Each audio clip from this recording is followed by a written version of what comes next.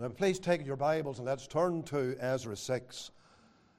We will read a portion there, part of the reading last week, but we'll read these verses again to familiarize our minds and to focus our thoughts on what the Lord is saying to us, what we need to notice, and what is profitable to our minds. So Ezra 6 and the verse number 16, let us hear the word of God as we read down to the close of the chapter.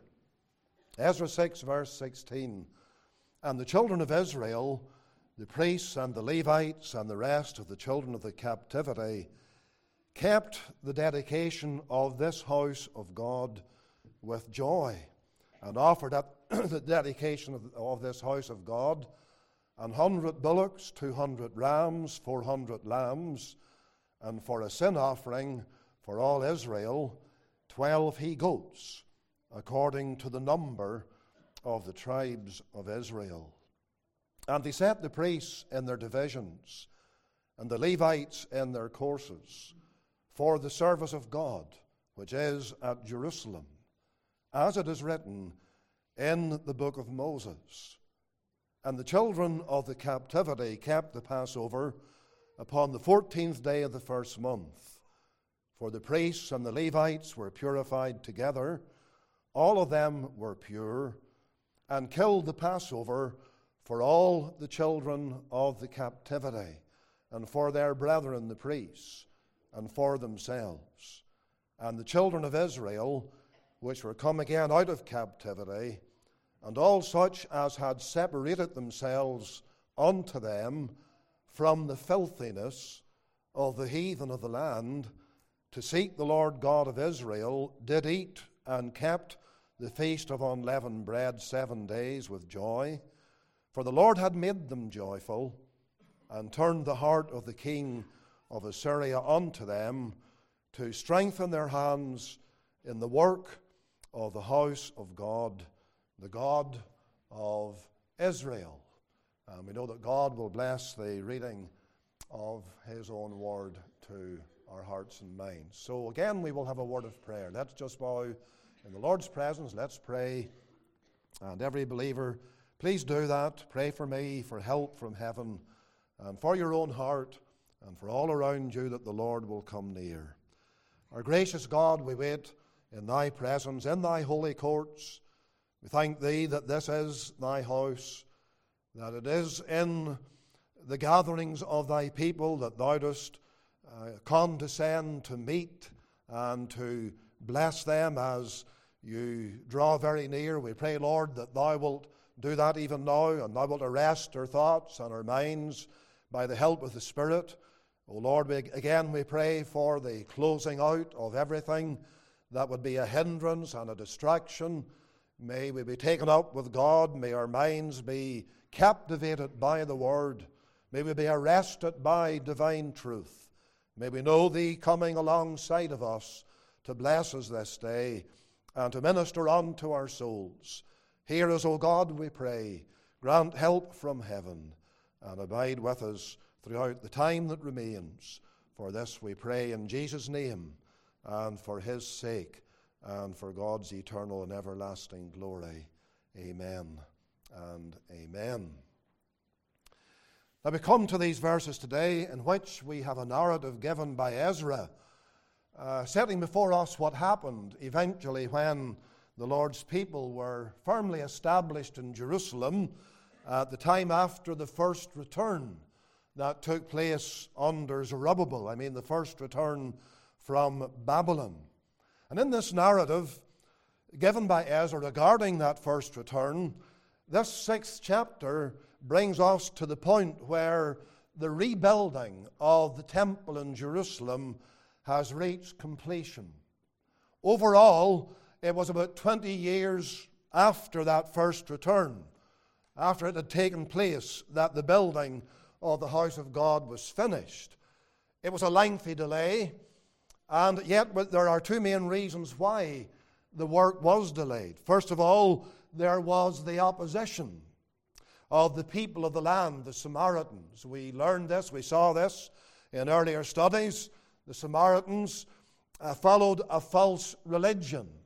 a dark and also a dangerous belief system that was a mixture of truth and error. And therefore they resisted what was being done. They opposed vehemently the rebuilding of the temple. They saw all that was happening as a threat to the religion that they followed, that they espoused, and therefore vehemently and relentlessly they resisted what was being done by God's people.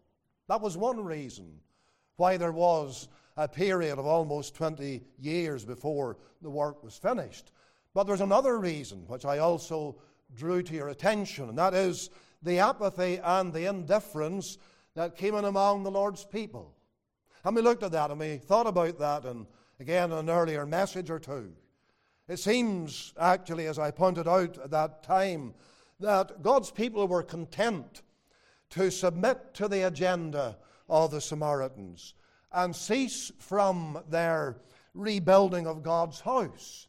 They were content just to go along with what was happening. And yet at the same time, they gave themselves very eagerly to give attention to their own affairs, while God's house was lying in that unfinished position or that unfinished state. All of that detail is the evidence that complacency had come into their hearts. And of course that can happen very easily and still happens among us, doesn't it?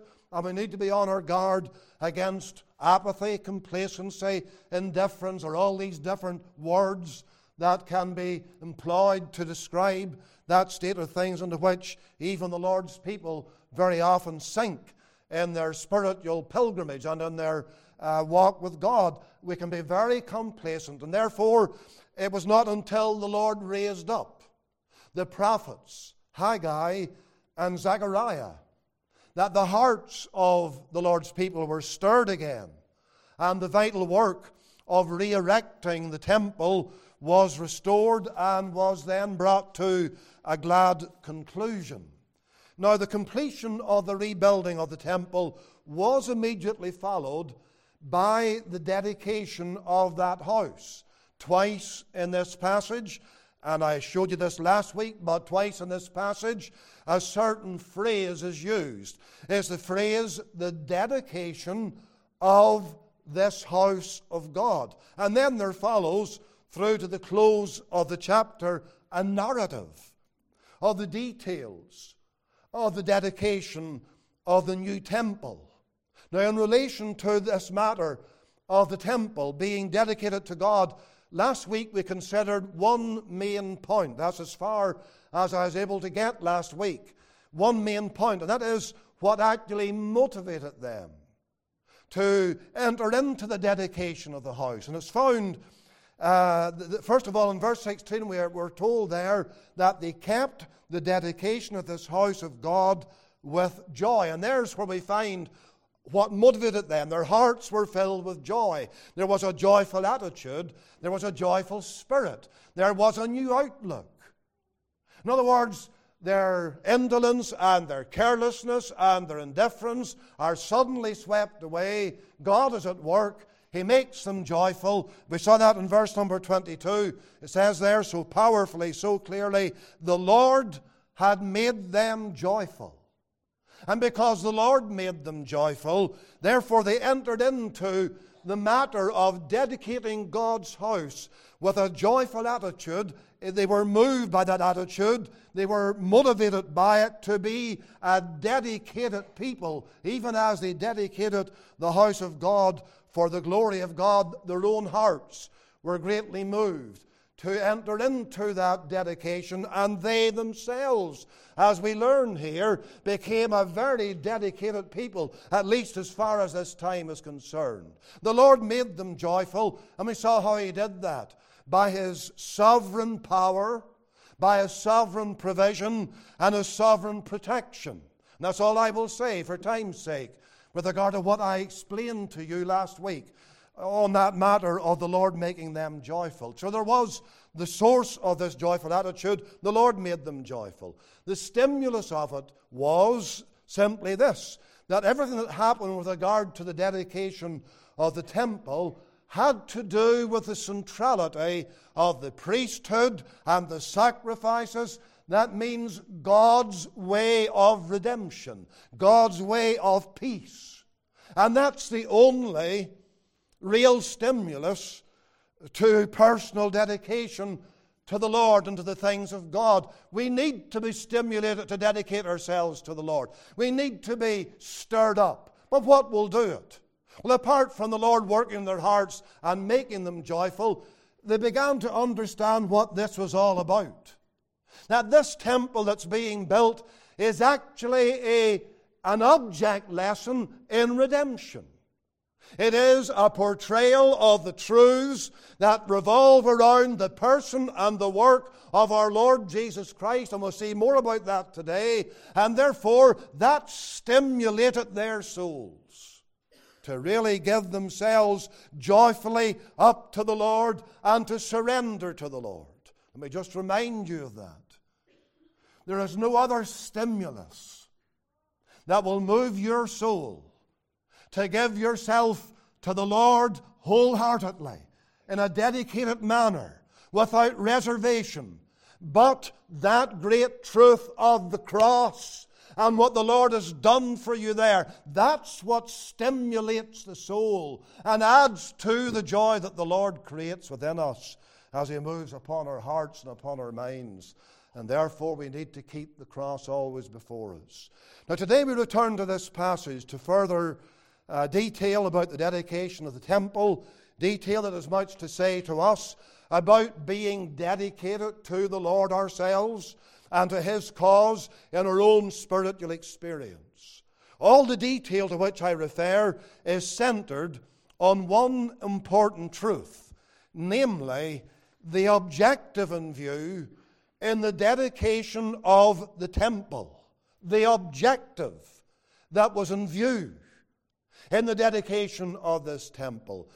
That is a matter that we would do well to ponder very, very carefully.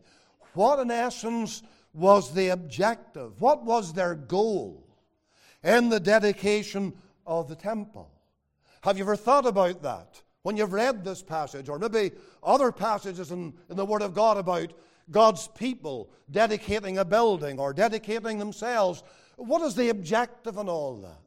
That's a vital thing. There has to be a goal in being dedicated to the Lord. And taking the temple here, let me just say to you that the dedication of the temple was essentially for the Lord's house to be used for the purposes that God intended it to fulfill and to be used for in those days and in those times. That's a very simple thing, isn't it? And yet we could miss it altogether. When you go down through these verses, you will find there's nothing mysterious about this dedication. There's nothing mystical about it. Nothing like that whatsoever. You begin to read of details, which I'm going to come to with you now shortly, but as you go through, you'll find detail after detail, and there's nothing mystical about them. There's nothing mysterious about them. They're plain, they're straightforward, but those details are describing that they're dedicating this house with the objective in view and in mind that it will be used for the purpose for which it was actually built. Now, I hope that sinks in. As I look down at you, maybe it doesn't really impress you, I don't know. But I must say it really hit me. This house is dedicated so that it will fulfill the purposes for which it was built. And that raises the question, what were the purposes for the building, the rebuilding of the temple? I want to look at that with you now, and that's a very simple line of thought. Purposes for which the temple was built. What are they? There are 4 of them that are underlined in these verses. And number 1, it was built and dedicated to teach the only way to have peace with God. I keep it as simple as possible. You know why? because that has never changed. We meet here today in a house that was, I was just working this out, it's not hard to work out, opened 43 years ago, just past. Why was this building erected? And why was it dedicated to the Lord at its opening service? What was the purpose of all that? So that this house that was built in those times would be used for this particular purpose as a house in which it would be taught then and since and right on through that there's only one way to have peace with God. And that's what's happening in Jerusalem. And that one way of peace with God is what the enemy really hated. And that's why they did not want the temple rebuilt. They had their own way, their own religion, their own gods, their own temple, their own sacrifices, their own priesthood. And they detested what was happening because what this temple represented it, namely that there's only one way to have peace with God, was contrary to the entire thinking of the Samaritans and contrary to their whole form of religion. And my dear friend, we must learn from that today a very solemn and a very serious lesson. There's only one reason for the Church of Jesus Christ's existence on this earth. And that is to set out clearly and plainly how men can have peace with God. And that includes having buildings where that is the single message that goes out from the pulpit or out from the Sunday school class or the children's meeting or the youth church or the youth meeting or whatever. That's the single message that must be proclaimed, and that's the message that the world and the devil hate. And so look with me here at verse number 17 and you begin to see it unfold. It says, "And offered at the dedication of this house of God 100 bullocks, 200 rams, 400 lambs, and for a sin offering for all Israel 12 he-goats, according to the number of the tribes of Israel." You might read that and do so in a very perfunctory way and say, there's not much there. Sure, I know this. My dear friend, do not miss the gospel teaching in those words. Please turn with me to 2 Chronicles 7. Let's have a wee look here at what happened when the first temple was built and dedicated. 2 Chronicles chapter 7 and verse number 5. And we read here of Solomon offering sacrifice at the time when that first temple that he had spearheaded in the building of that temple, he offered these sacrifices. Look at the details here. 2 Chronicles 7 verse 5. "And King Solomon offered a sacrifice of 22,000 oxen, 120,000 sheep. So the king and all the people dedicated the house of God." Now that's a statement of fact. There's the number of sacrifices. It says there 22,000 oxen, 120,000 sheep. But it was done in the process of dedicating the house of God. Now the question arises, why were there so many animals offered? There are less here in Ezra chapter 6 at the dedication of the second temple. Although there are quite a few, but far, far less than what you find in Solomon's day. Just taking Solomon's, why were there so many offerings? Why so many animals? All these oxen, all these sheep, brought to the one altar and slaughtered one after the other, burned on that altar, their blood shed. Why is this? Why would one not do? Never mind 22,000. And there's a very simple answer to that question. And the answer is not that they needed all these animals to be slaughtered because only then would there be a sufficiency made for the atonement of the people. And I say that for this reason. The blood of no bullock or goat ever removed one sin. never mind the blood of 22,000 oxen and 120,000 sheep. So it was not because all that blood would then, as it accumulated, that would wash away the sins of the Israelites. No, no Israelite in the history of the Old Testament was ever saved by the blood of an animal. How do we know that? Because Paul tells us in Hebrews 10 verse number 4, where he says, it is not possible that the blood of calves and goats should take away sins. So, why so many then? And the answer is this: to teach the Lord's people in those days in that very dramatic way, all these creatures been brought, all these animals been slaughtered and burned and their blood shed and that blood sprinkled, to teach the Lord's people that they needed a sacrifice of infinite value.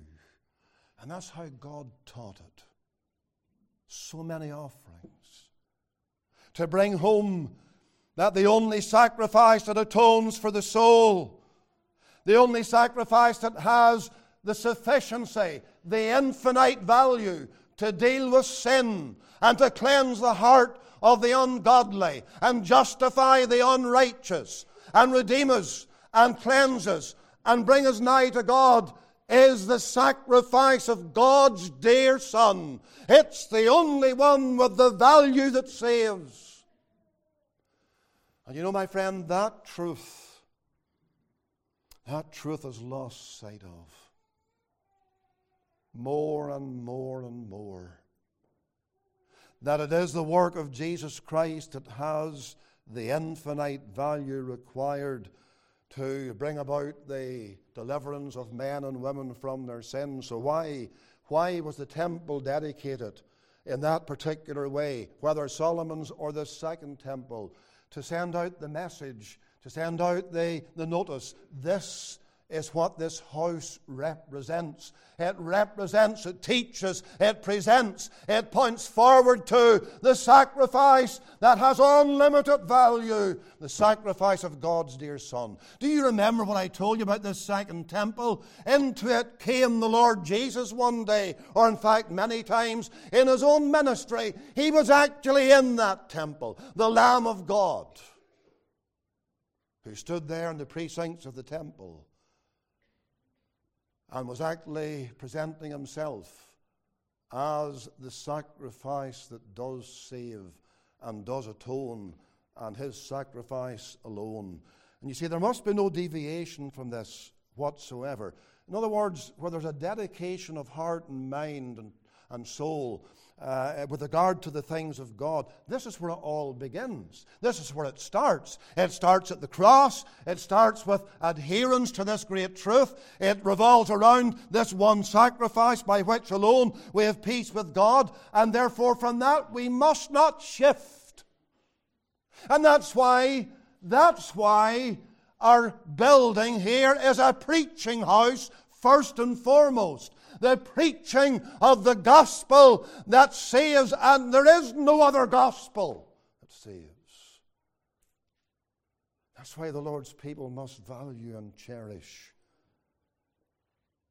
the whole concept and the whole presentation in Scripture of the finished work of Jesus Christ. And if that is the case, my friend, then you will treat the services that are convened in this house, where Christ is preached and preached again and preached unfailingly by the grace of God, you will treat all that with dedication. And you'll tell yourself, I must be there. Christ's going to be preached again, and you'll tell yourself, I want to hear it. But you'll also tell yourself, I want others to hear it. And furthermore, you'll tell yourself and you'll pray about this, Lord, do not let that ever cease. Let that not diminish. Let that be the primary and the only message that goes out from that pulpit. The Word been preached, and Christ is the Word, and the whole focus of the Word is on the cross and the finished work and the atonement. It could not be more simple.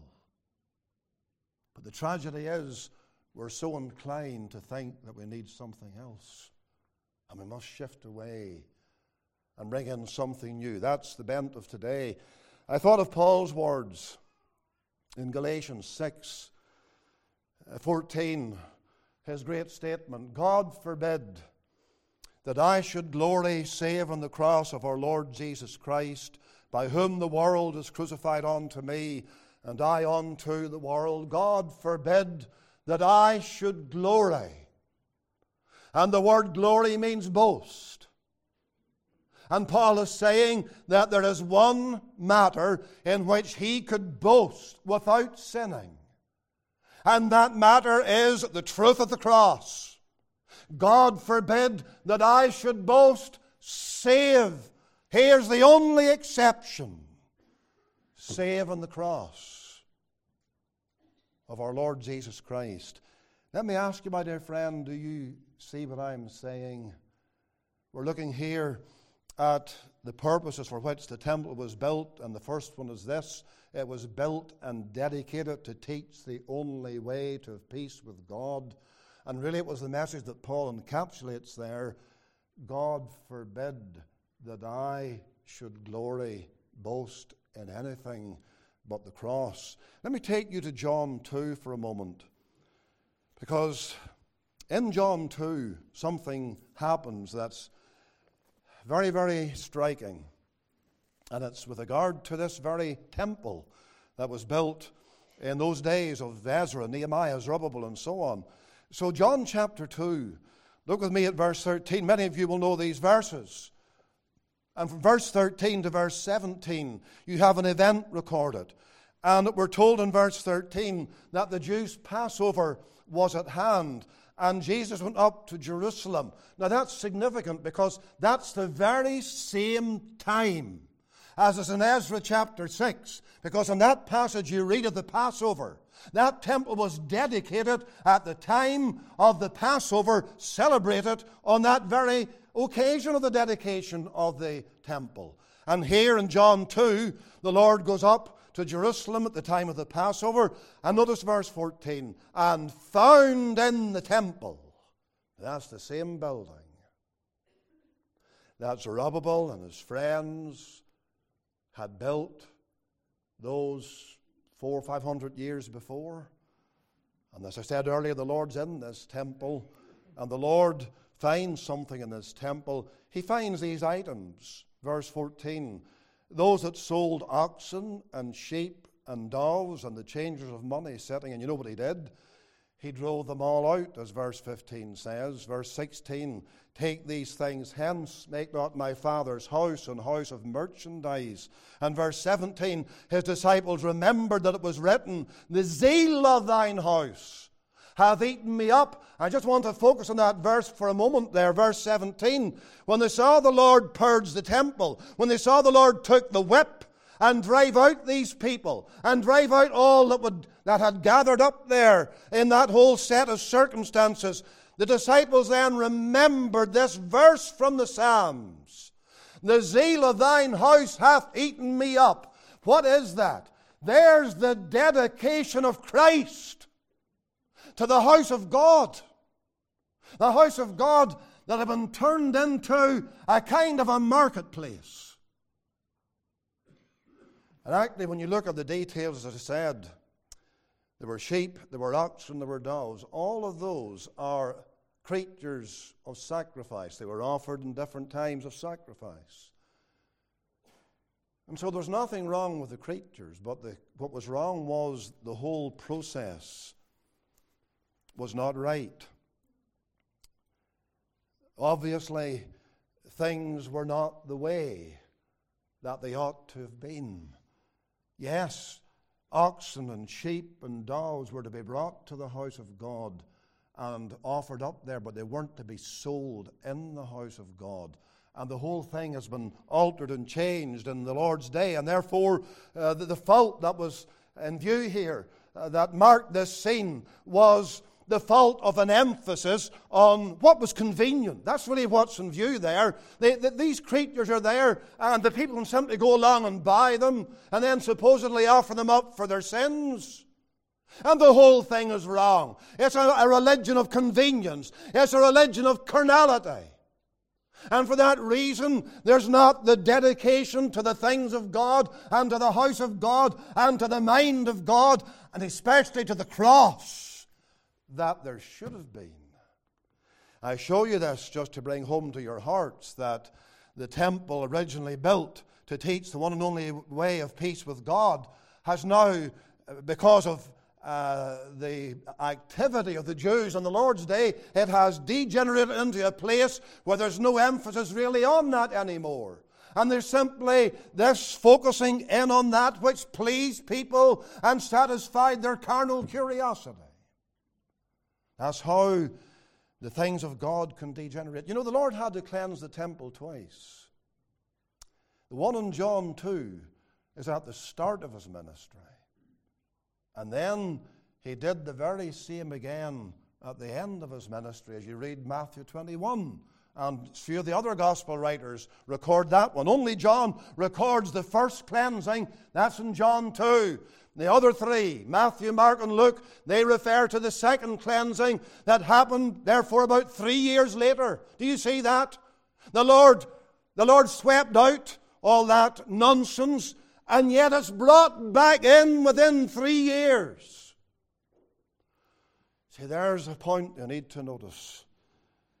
We have to hold on rigidly to the preaching of the cross, to the centrality of the work of Christ, in the message from the pulpit, and in the whole ethos of the work of God, because the enemy's objective is to bring in whatever he can, even use things that might be like those sheep, oxen, and doves, associated with sacrifice and so on. But there's something wrong about it. There's something not right about it. It's not been done in the proper way. And all of that teaches you and me today that we need to be very, very careful, because the devil can come in so subtly and cause things to change, even imperceptibly. And the emphasis changes, and the focus changes, and the message then begins to change. And so you need to pray with all your heart for the likes of me or Mr. Stewart or other men or whoever, and pray for your own hearts that we will see this point that's made here with regard to this first reason why the temple was built. It was to present the one and only way of peace with God. We must move quickly here. Go back to Ezra 6 and look at verse 18 now. And here's the second reason why the temple was dedicated, and the purpose of the temple being realized in that dedication. It was built and dedicated to secure service for God. Look at verse 18. And they set the priests in their divisions and the Levites in their courses for the service of God, which is at Jerusalem, as it is written in the book of Moses. Now notice that. For the service of God. Could that be in plainer language? What is another purpose of the building of the temple? It has to do with the service of God. First of all, it has to do with the sacrifice unto God. And now it has to do with the service for God. Why do we have a meeting house? It's to serve God in its precincts and all of its ministries that are carried on within these walls. I know we can't contain God.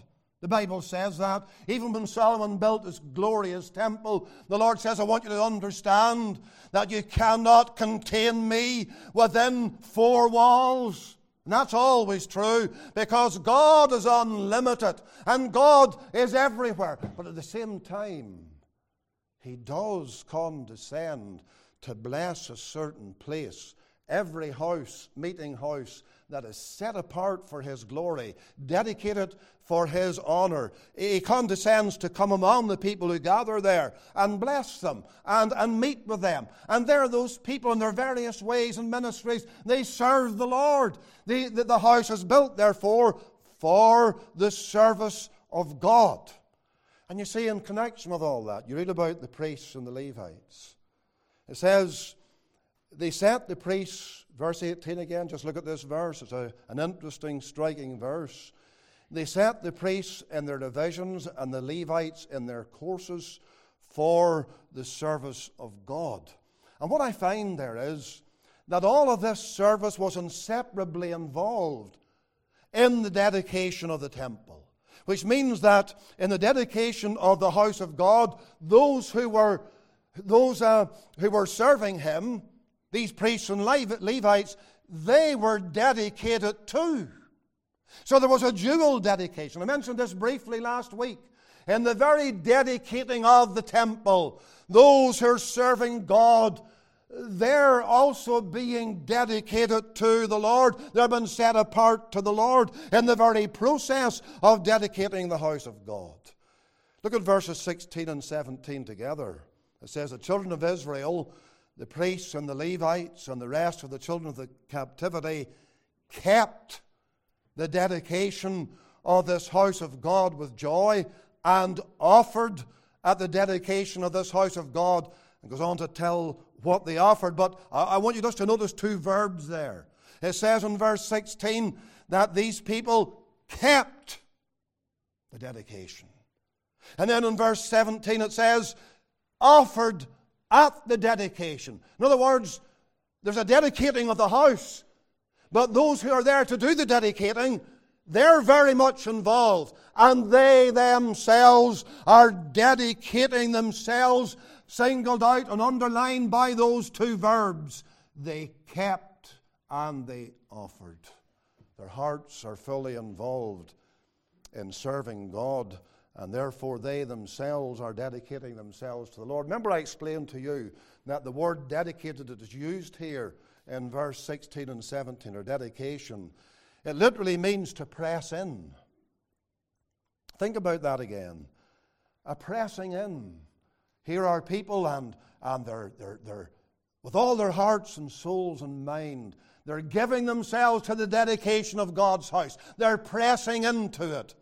It's being set apart and they're being set apart. Their whole being is taken up with what is happening here because they are there in that house, a house of service to God, and they are there to serve the Lord. I want you to see from this that service to God in His house must be scriptural.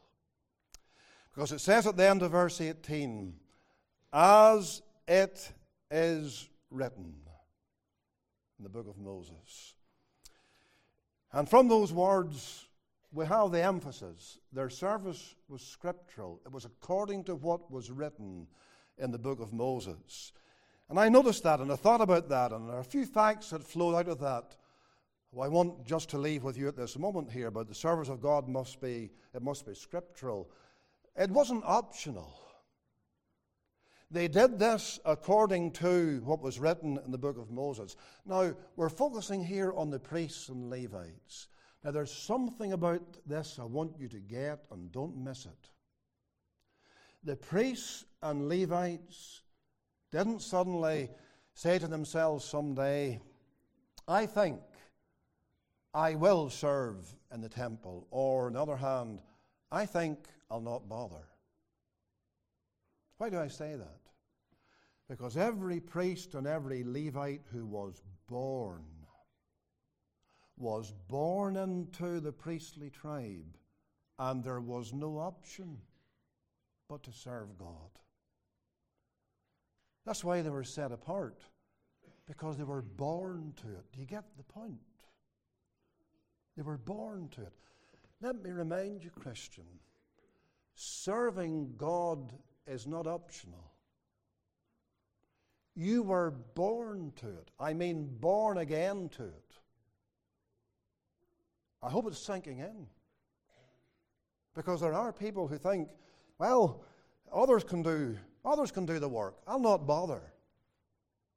There's something wrong with that attitude, that approach. That's the way you think.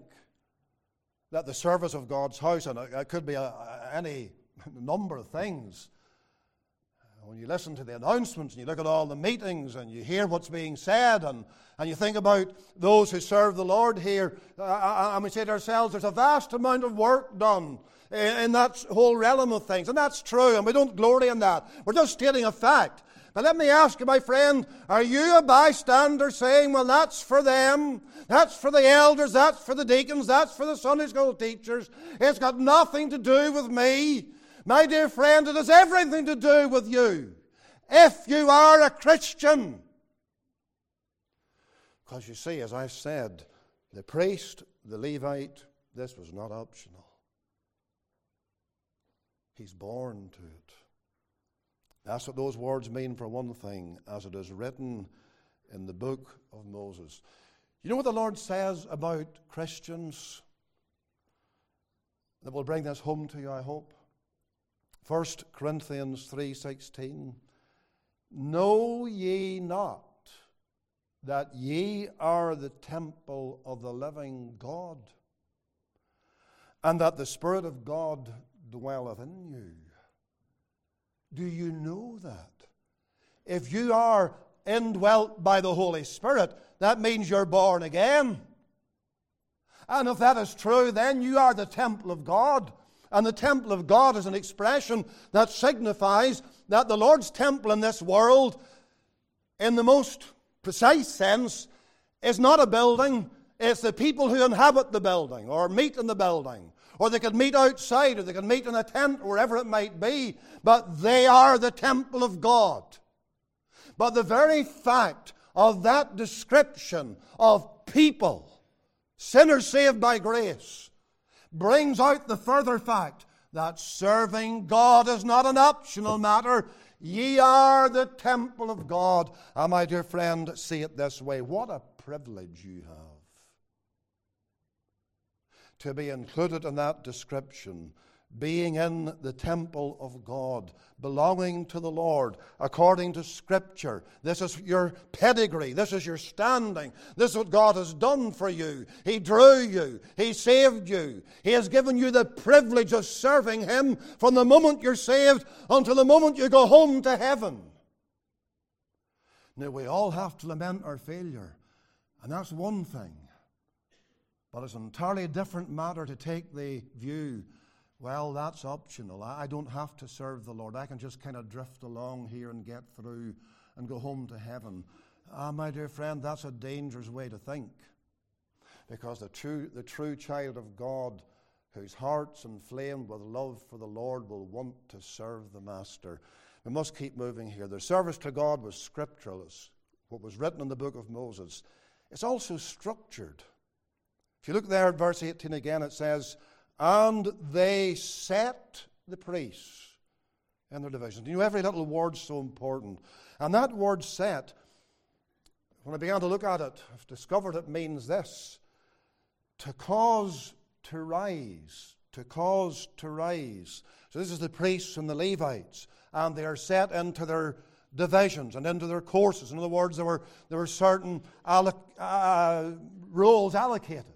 Divisions, courses that these men were to fulfill. And so the occupants of these roles were not there at random. Rather, each man occupied a place as he was caused to rise into it. That really struck me. That's what I mean by God's service being structured. God's service is to be carried out in a fashion where at a certain age, for example, or a certain level of maturity, a person takes an office. A person becomes, say, a children's worker, Sunday school teacher, whatever it might be. That's the idea here. Or if you take especially maybe, well, the office of the ministry, or the office of the elder, or the office of the deacon.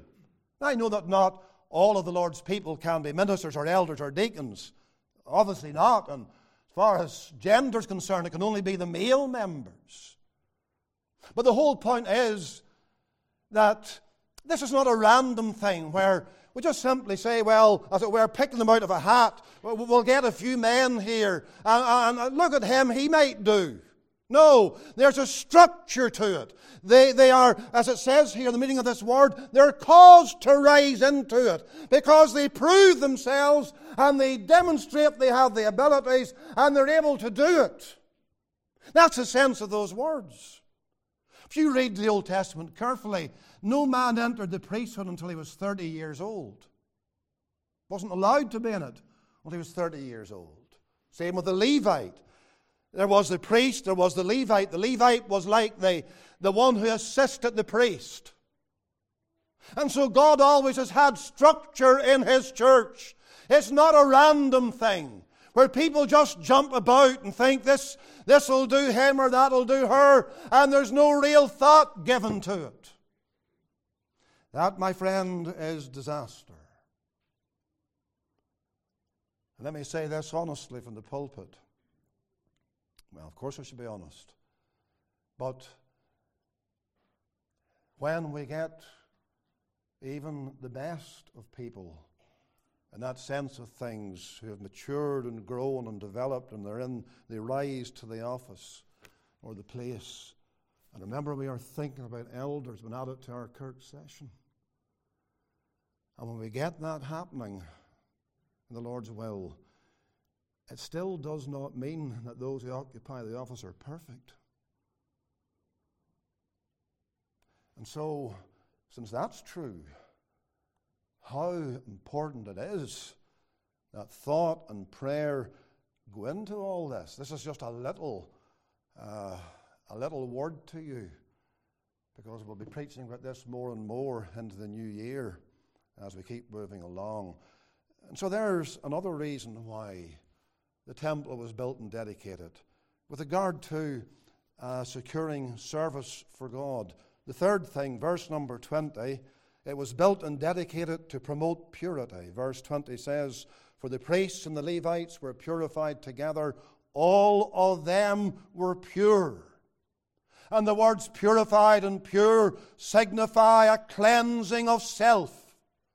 And the reference again is to the priests and the Levites, and that's fine. But remember that they remind us of, again, who we are. There are no priests and Levites nowadays like these men. That's abolished by Christ. But at the same time, there is a priesthood. And there is what we call the priesthood of all believers. Every Christian is a priest unto God. Every believer has been brought into this blessed capacity of serving God. But here's the hallmark of it: purity, godliness, holiness. And this temple here in Jerusalem was built for that reason too, that there would be established thereby, and through the offices of the men who labored there would be thereby established the purity that God required with regard to His work. You read the details in Leviticus and in Exodus about the office of the priest or the role of the Levite, and you will discover that God made no allowances for impurity of any kind or fashion. And I can't get into that today, but I'll just simply remind you of what the Lord says. I mean, in any depth, but I'll remind you of what the Lord says in Isaiah 52 and verse number 11. It says this: depart ye, go ye out from thence, touch no unclean thing. Be ye clean that bear the vessels of the Lord. Actually, those words are prophetic words. They are written with regard to Israelites coming out of Babylon, out of the captivity. And the Lord said, depart, but as you do depart, don't bring Babylonianism with you. Touch not the unclean thing. That's the context. But there you have a statement that's always true, always relevant. Here is what God requires of you and me. He requires a purity of life, a holiness of life, just as that temple was to be a pure place, free from any impurity whatsoever. So the lives of the people who served there were to be marked by purity. And therefore the whole building and its whole ministry was a reminder that there is a holy God. That is why purity of life is not to be treated lightly. You are representing God. God who is infinitely holy, gloriously holy, unchangeably holy. And do we represent Him if we carelessly live, if we spend our days in a fashion that sends out the wrong message about Him, whatever it may be? let us see this, and may God write that upon our hearts. The fourth and the final point is this: it was built and dedicated to provide a place for new converts. How do I know that? Look at verse 21. It says, "And the children of Israel, which were come again out of captivity, and all such," now listen to these words, "all such as had separated themselves unto them," that is, unto the children of Israel, "from the filthiness of the heathen of the land, to seek the Lord God of Israel, did eat and kept the feast of unleavened bread."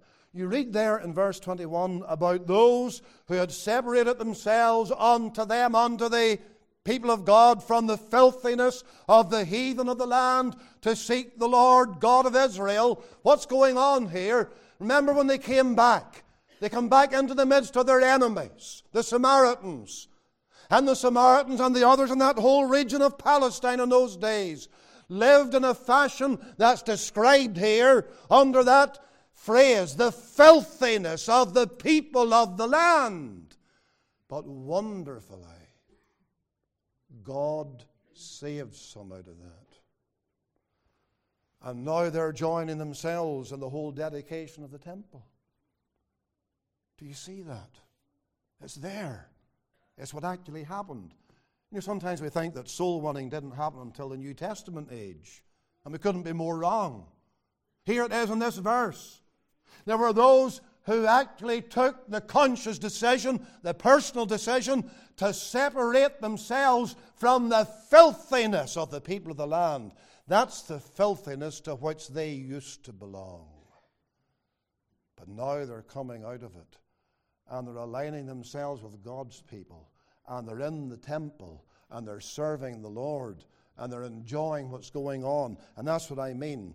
The temple was built and dedicated to provide a haven, a home for new converts. It's a wonderful thing when the Lord saves in our midst, and people are drawn in and people are brought to Christ. In many ways, that's the ultimate goal of having a church building, to be a haven, a place where folks saved out of sin and the world. And of course, we're all sinners, even those brought up in Christian homes and godly backgrounds. We're all sinners.